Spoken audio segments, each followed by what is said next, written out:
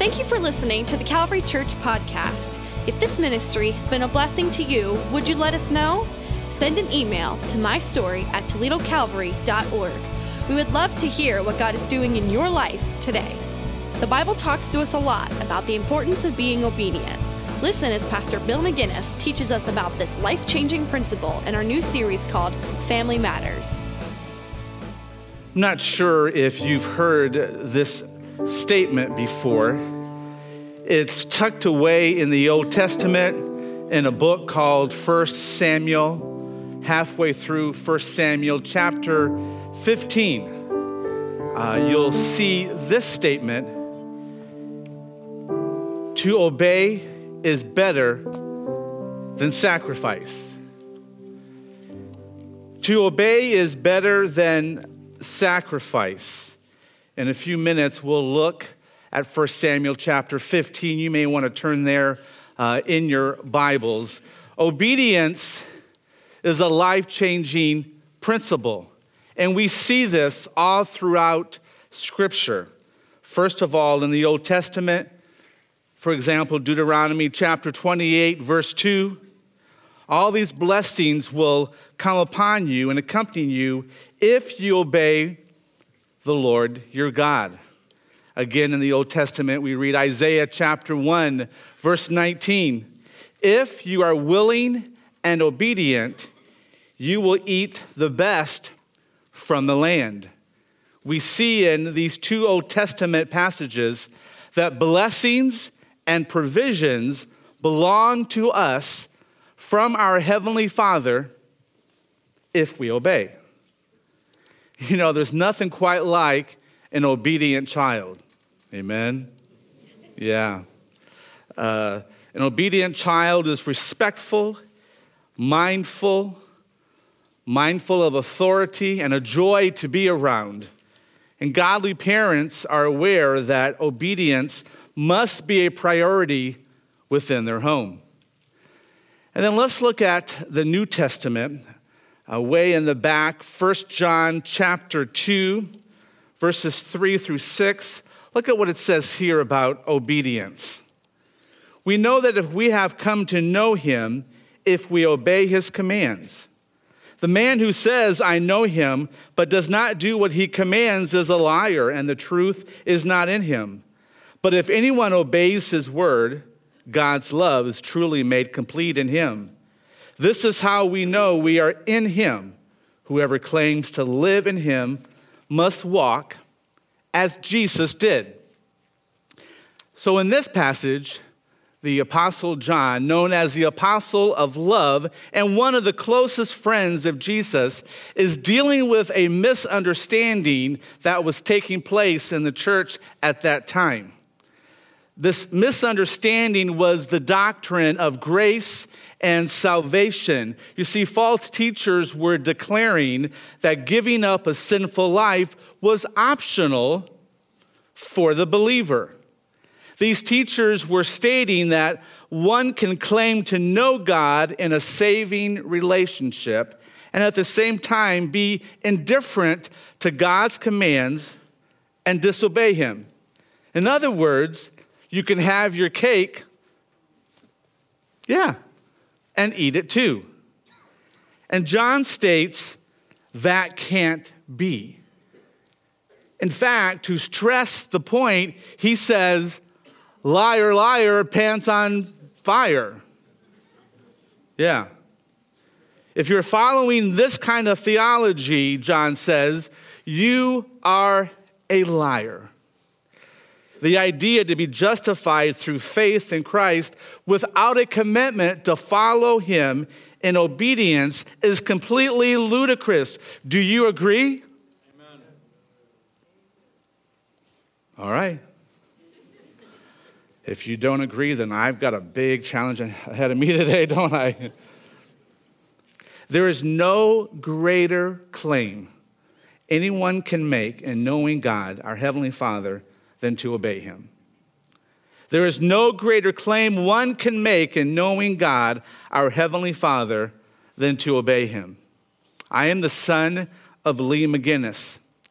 I have a relationship with my Father as a result of obedience to him when I was a child. There can be no close relationship between a parent and a child without obedience. Amen? There can be no close relationship between a parent and a child without obedience. So parents, your kids are supposed to obey. And when they don't, do we use this phrase anymore? This will hurt me more than it hurts you. I don't think we do. You know why? Because we don't expect our kids to obey. And if we don't expect our kids to obey, then why should we? That's another message, though. Pastor Chad has been walking us through the book of Ephesians. Pastor Chad and Rhonda are away this week at a conference. They'll be back with us next Sunday. And nothing can be more life-changing for you and me than a healthy diet of God's word, verse by verse. And on this Sunday, February the 14th, Valentine's Day, guess where we're at in Ephesians chapter 5? The section where the Apostle Paul addresses wives and husbands. Really, Pastor Chad? Well, thanks for being gone today, man. Do we really have to go there? Family matters. The family matters to God. He created it. He determined its structure. And in the beginning, God ordained marriage and the family unit as the first and most important institution on the earth. Before the state, before the church, God created. It was his idea. He created the home. And because of this, it is important that we look at what the Bible has to say about marriage and the different roles within the home. Now, listen carefully. Our discussion today will talk about marriage, but it will talk about other things as well if you're single or so forth. Today's subject is not meant to be exclusive, but to challenge all of us to live in obedience to God and his word. And obedience, that applies to all of us, doesn't it? It's going to be a long few minutes here. Okay. Again, family matters. The family matters to God. And we will look at what Ephesians chapter 5 has to say about marriage in just a moment. But let's go back to where we started today. To obey is better than sacrifice. I have literally files and files on marriage.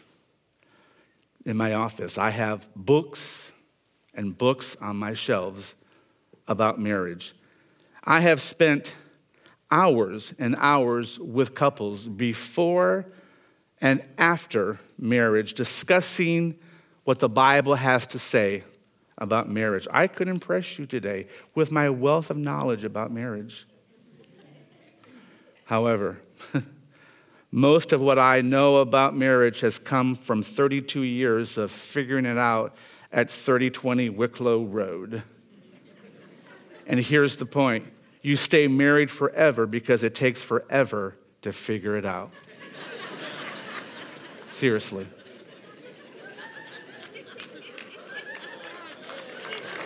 All right, we got you woken up. Good.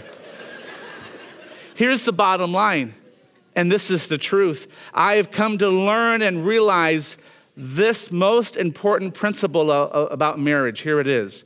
Marriage is not about you and your spouse. Marriage is all about your obedience to God and his word. Seriously.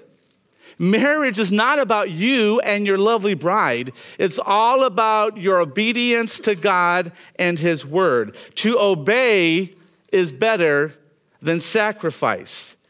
To obey or not to obey, now that's the question And that is our assignment today. And there's this timeless story in 1 Samuel chapter 15 about a king named Saul. In fact, he was the first king of Israel. He was appointed and anointed by God to lead his chosen nation. Now, this story has nothing to do with marriage, but has everything to do with obedience and disobedience. So that's why this topic today applies to all of us. In this story, Saul was given some instructions by God for him to follow. Now, these instructions were given to the judge of Israel. His name was Samuel. And then Samuel went to the king and said, King Saul, this is what God wants you to do. The word from God that Samuel was to share with Saul was unmistakably clear and direct.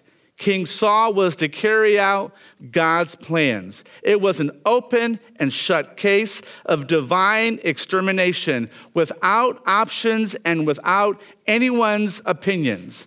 God had spoken, and there was to be absolute obedience by the king. So let's look at the story. 1 Samuel chapter 15, starting at verse 2. This is what the Lord Almighty says. I will punish the Amalekites for what they did to Israel when they waylaid them as they came up from Egypt. Now go, attack the Amalekites and totally destroy everything that belongs to them. Do not spare them. Put to death men and women, children and infants, cattle and sheep, camels and donkeys. Okay, here's some perspective. The Amalekites have been the first to oppose God and his chosen nation, Israel, during this season of Israel's history. The Amalekites were evil. They were evil in every sense of the word. And in God's sovereignty, he decided that the Amalekites had to be utterly blotted out because of their sin and wickedness. It was better that even the children of the Amalekites die in infancy than live under their parents' corrupt, evil, and wicked influence. Let's jump down now to verse 7 and continue our story. Then Saul attacked the Amalekites all the way from Havilah to Shur, to the east of Egypt. He took Agag, king of the Amalekites, alive, and all of his people he totally destroyed with the sword. But Saul and the army spared Agag and the best of the sheep and cattle, the fat calves and lambs, everything that was good. These they were unwilling to destroy completely, but everything that was despised and weak they totally destroyed. So, here's the question, class. Did Saul obey God? Very good. You're paying attention. No. Besides sparing the king, Saul and his troops also set aside the best of the enemy's animals while destroying those that were worthless and weak. You notice in verse 9, it says they were unwilling to destroy. Very simply, King Saul, God's anointed, God's appointed as the first king of Israel, willfully disobeyed God. Saul chose to ignore God's instructions. So in verse 11, enter Samuel. He comes back onto the scene. And we read that God had informed Samuel that Saul didn't do what God had asked him to do. And now Samuel had the wonderful privilege of confronting the king and sharing with the king God's displeasure of him. So pay attention to this exchange. Drop down to verse 12. Early in the morning, Samuel got up and went to meet Saul. But he was told, Saul has gone out to Carmel. There he had set up a monument in his own honor. Really? Sounds like the Academy Awards, doesn't it?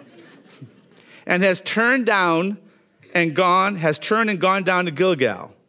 When Samuel reached him, Saul said, "The Lord bless you. I have carried out the Lord's instructions." Seriously? But Samuel said, "Well, what then is this? Bleating of sheep in my ears. What is this lowing of cattle that I hear?"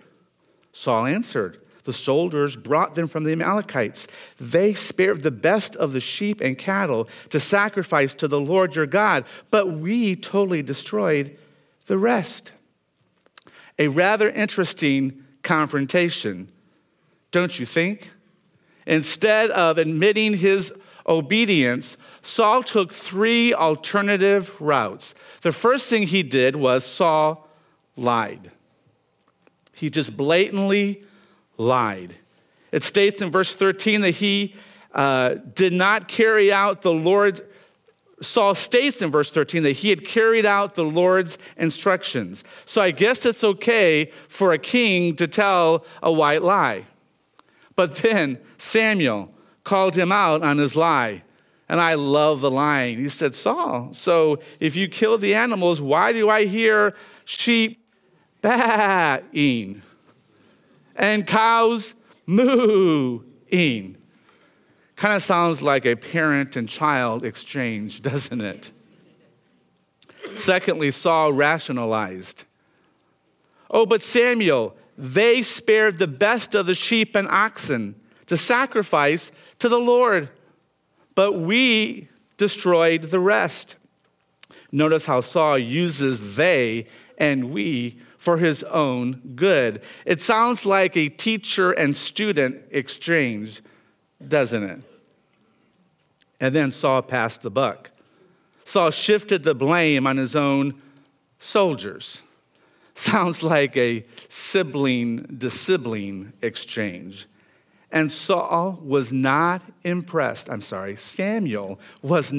impressed. He stared at this powerful king, as well as King Agag, who should have been a corpse by now, and pointed his finger in Saul's face and said, "I rebuke you, Saul, for your disobedience to the Lord." Look at verse 22 and listen to this rebuke. But Samuel replied, "Does the Lord delight in burnt offerings and sacrifices as much as in obeying the voice of the Lord? To obey is better than sacrifice." There it is. Tucked away in this story, this very interesting story, this incredible principle of obedience. To obey is better than sacrifice. It's been said that we don't have a marriage crisis in the Christian community. We have a crisis of obedience. In Christian circles, we have convinced ourselves that obedience and sacrifice are equal. Look at all I do. Look at all I do for the church, for my family, for my friends, for the community. If disobedience creeps into my life, if I choose not to follow God completely, then my sacrificing will kind of cancel out my boo-boos, right? And that's what Saul thought. I mean, my goodness, they saved the best animals to provide a sacrifice to the Lord, but Saul chose to disobey. It doesn't work out the way we think it should work out. How often in our marriages and other relationships, for that matter, have we taken the alternative route, much like Saul? We've lied. We've rationalized.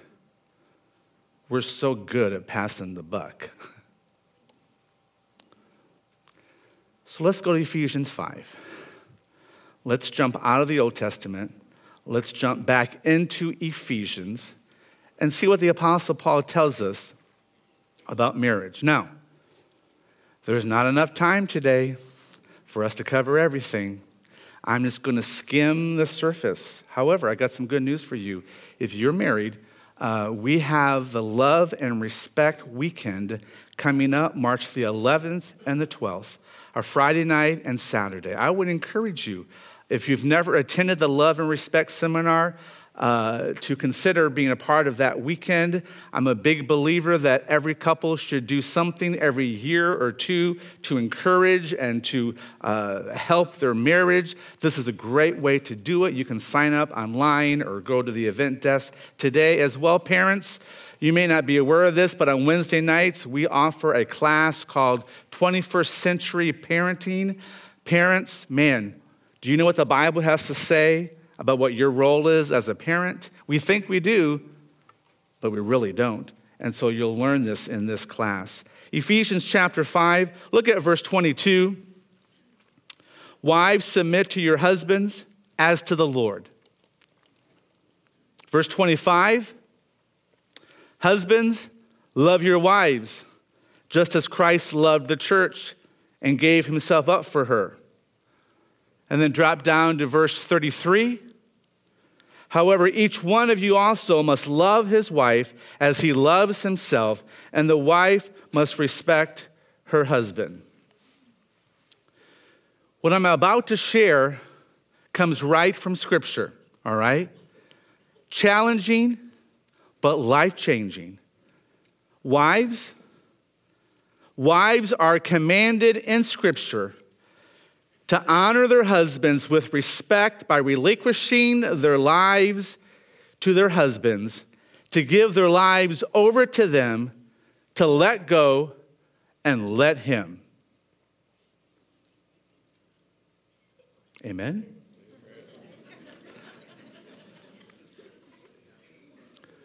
To obey is better than sacrifice. Will a husband fumble the ball at times as he learns to figure out his role in marriage? You bet he will. However, it doesn't change the fact that wives are required, and I'm choosing these words on purpose, commanded and required by God to respect their husbands regardless. That's a key word there, regardless. Your marriage is not about you and your spouse. It's about your obedience to God and his word, period. Wives must carry themselves with dignity, and part of this is respecting their husbands, even if he is at times unworthy of respect.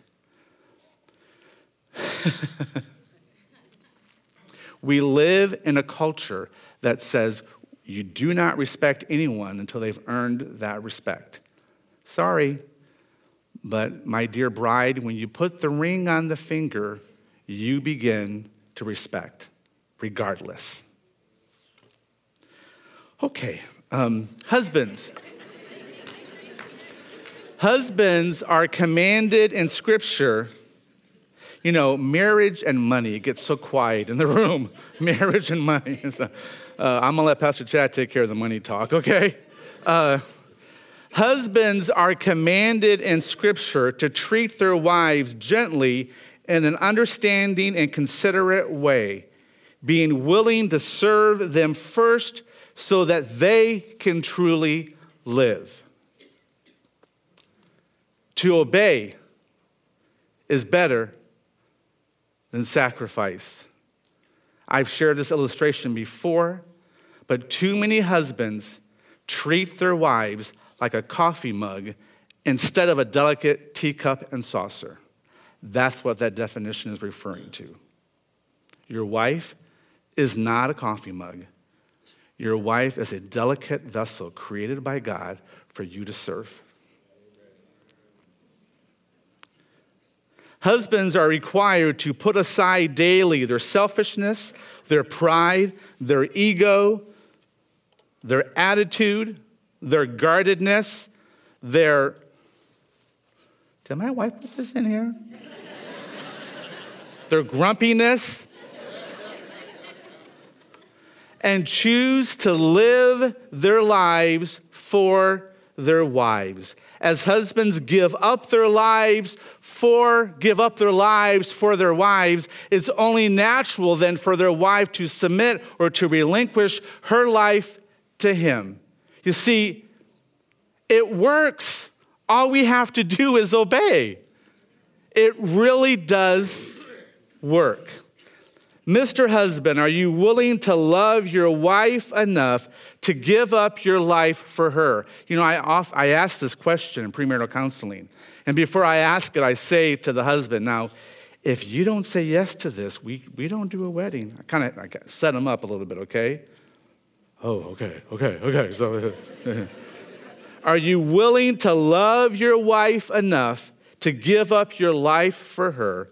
And then, Mrs. Wife, are you willing to respect your husband enough to give your life to him?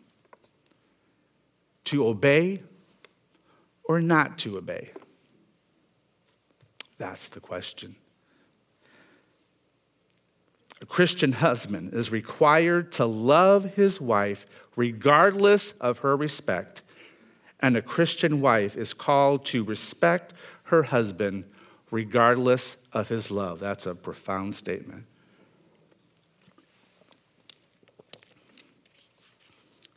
The point is that we all have to come to grips with one question. And that one question is this: do I or do I not believe what the Bible, Ephesians chapter 5, has to say about Christian marriage? Do I or do I not believe what the Bible has to say about my obedience to the Lord? Or do I succumb to my feelings, my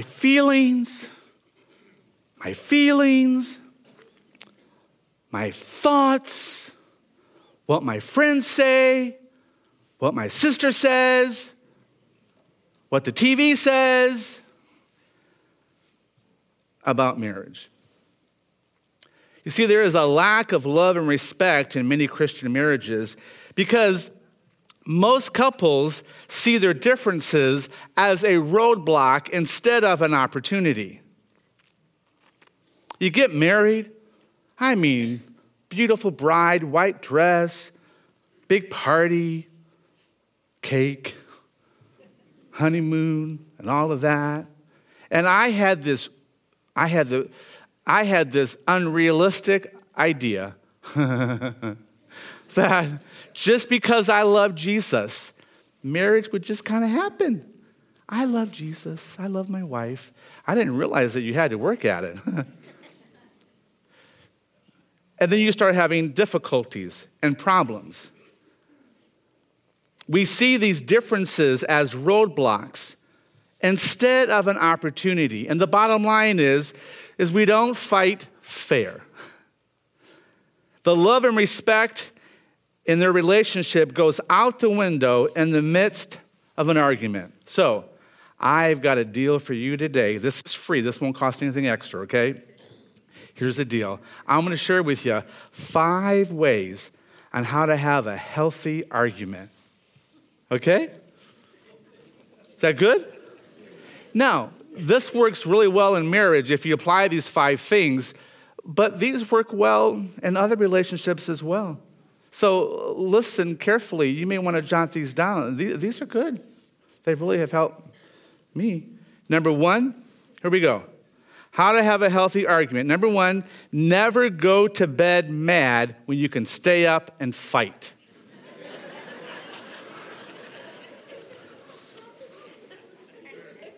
Seriously.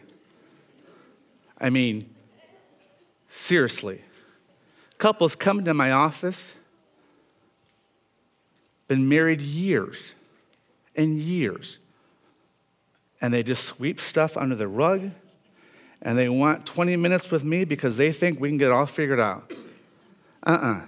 Doesn't happen that way. Ephesians chapter 4, verse 26 and 27, in your anger, do not sin. Do not let the sun go down while you are angry. Hello. And do not give the devil a foothold.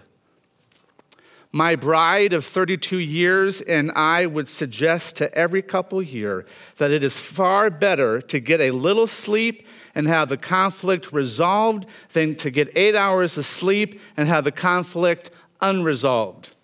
Right? Uh-huh. So duke it out before you go to bed. Seriously. Secondly, don't avoid controversy. You can't. Don't pull the silent treatment. Proverbs 11:2. When pride comes, then comes disgrace, but with humility comes wisdom. My bride of 32 years and I would suggest that someone needs to start talking. Been there, haven't you? So who goes first? Somebody. And I'm just going to say this. Husbands, we love to brag that we are the leaders, that we're the initiators, that we're the ones that God says are the head of the relationship. So guess what, boys? Start talking. Start trying to figure out what it's going to take to move your marriage forward instead of taking a step backwards. Use your words carefully. Seriously. Be more concerned about addressing the problem than attacking each other. Don't exaggerate. Don't use words like never or always. Watch your volume. Don't drag in others. And here's a novel thought. Apologize.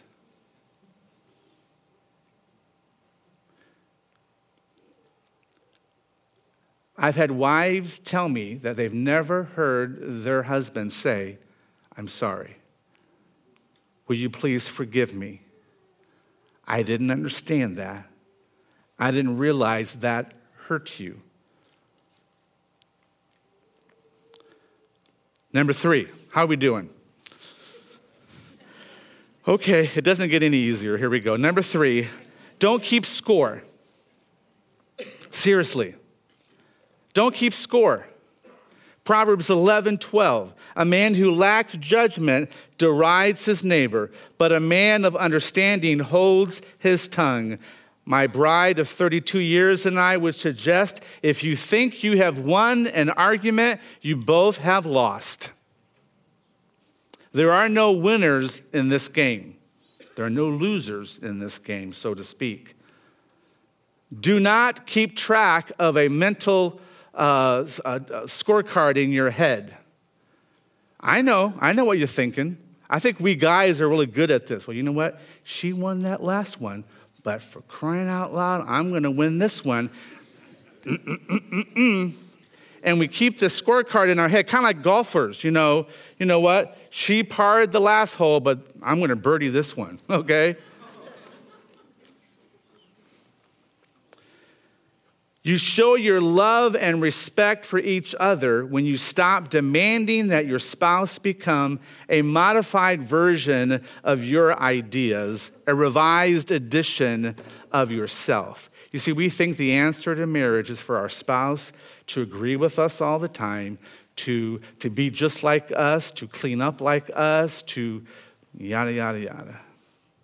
But that's not the goal of marriage. Number 4 is profound. Are you ready? Listen. That's it. Listen.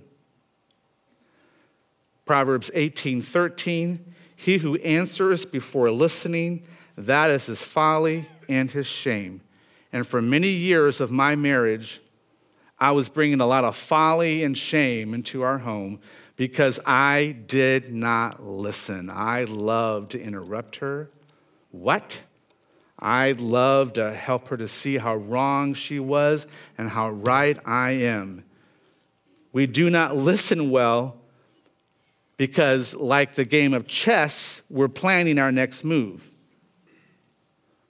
And my dear wife, she's married to a pastor. And so when she would begin to share her frustration, her hurt, her other things, none of your business. I was working on my rebuttal. And because I'm a pastor and because I prepare sermons, my rebuttal included 3 points, an introduction, a conclusion, and an illustration thrown in there. Seriously.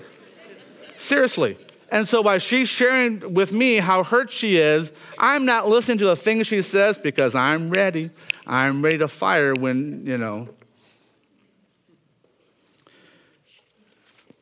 Listen with your eyes. Listen with your heart. Listen with your soul. If you're not keeping score here, what do you have to lose except to grow and to become better in this journey of marriage? And as you truly listen, ask yourself, are you spending as much time trying to understand your mate's position as you do trying to make them understand yours?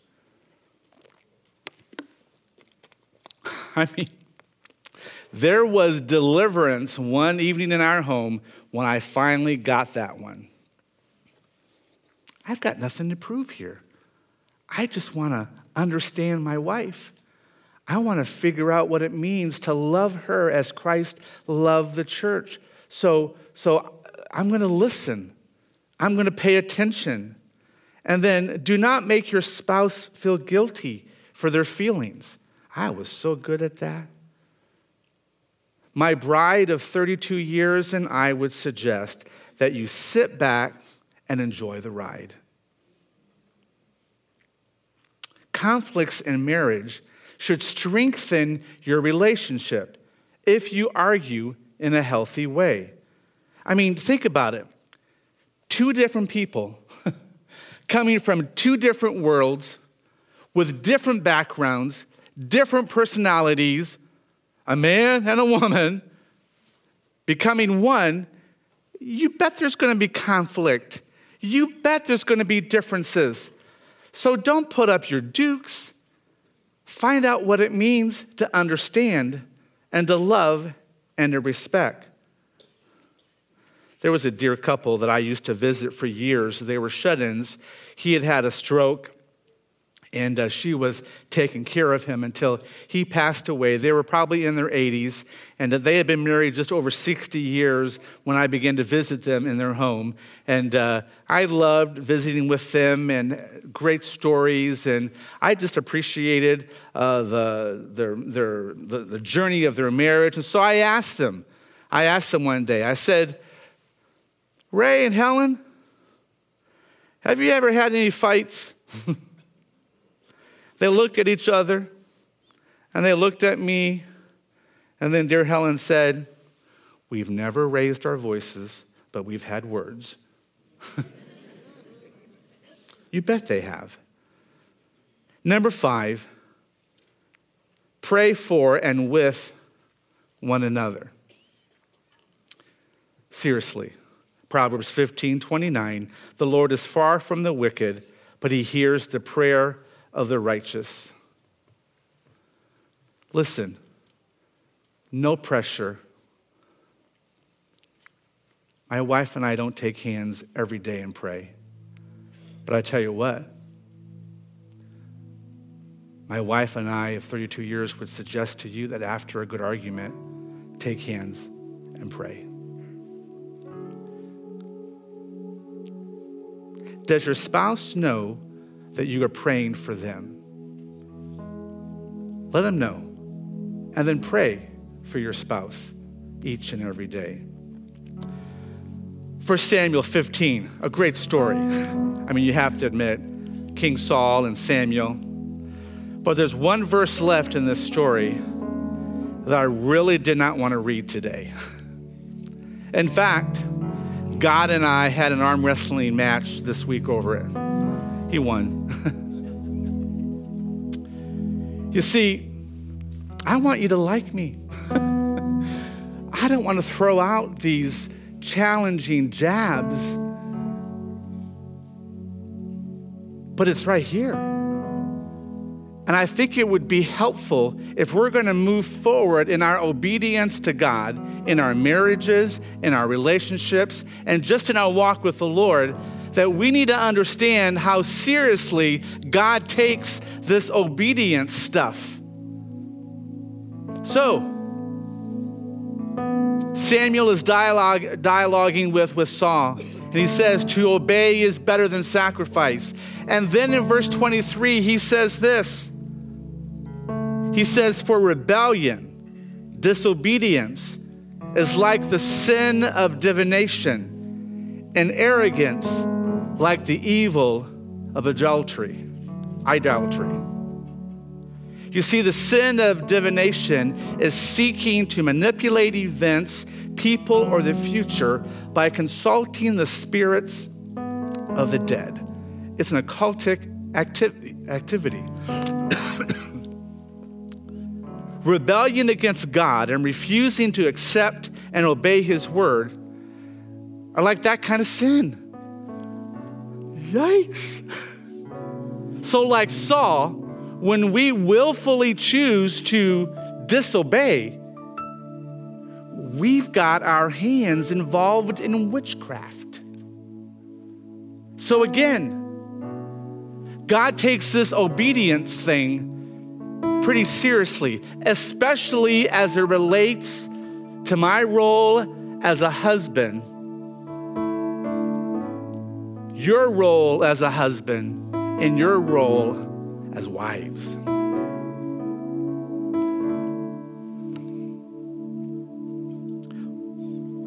When we disobey, it is a rejection of God's lordship and an attempt to make things work out for our own way.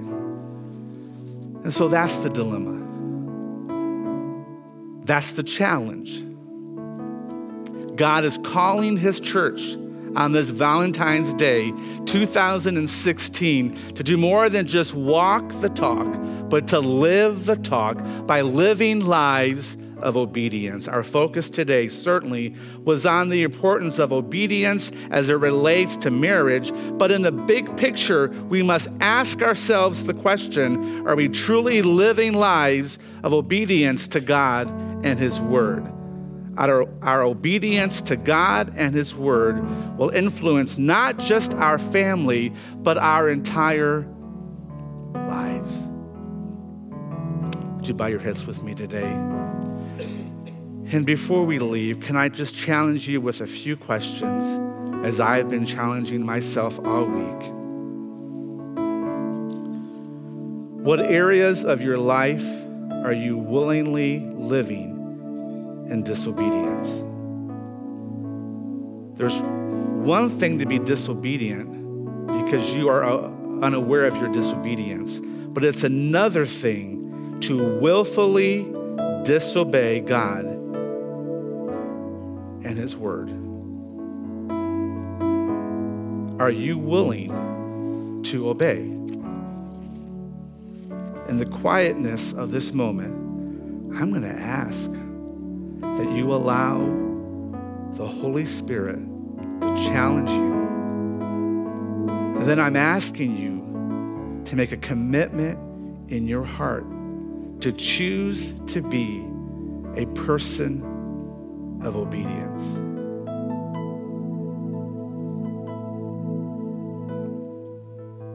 The first act of obedience that all of us must take as followers of Christ is to choose him as our Lord and Savior.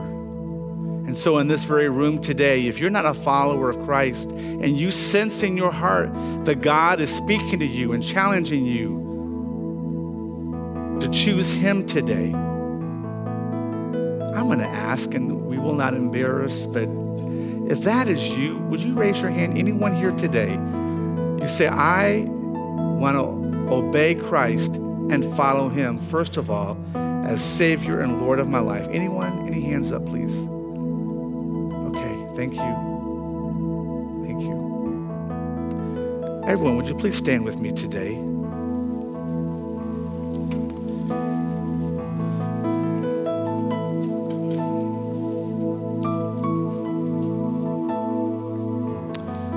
Would you bow your heads again? And Let's pray.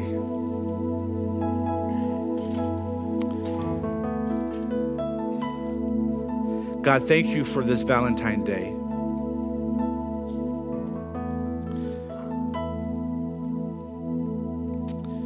The greatest love ever shown was when you went to the cross and you died for our sins. And so, God, it should be easy for us to obey. But we admit that we allow our selfishness, our own desires, to get in the way. And so, Lord, I pray today that as a result of looking at 1 Samuel 15 and Ephesians 5, that you would raise up husbands and wives who will choose to obey you and follow after you and to be the biblical husband and wife that you've called them to be. I also pray, God, that in this very room today that you'd raise up the church to be a church that will live and walk in obedience, God. Lord, may we live lives that are listening to your voice and to your spirit so that when we disobey, we are reminded by the stillness of your presence. And I pray, God, that when that happens, you would help us to be quick to respond, seek forgiveness, and then move forward in our lives of obedience.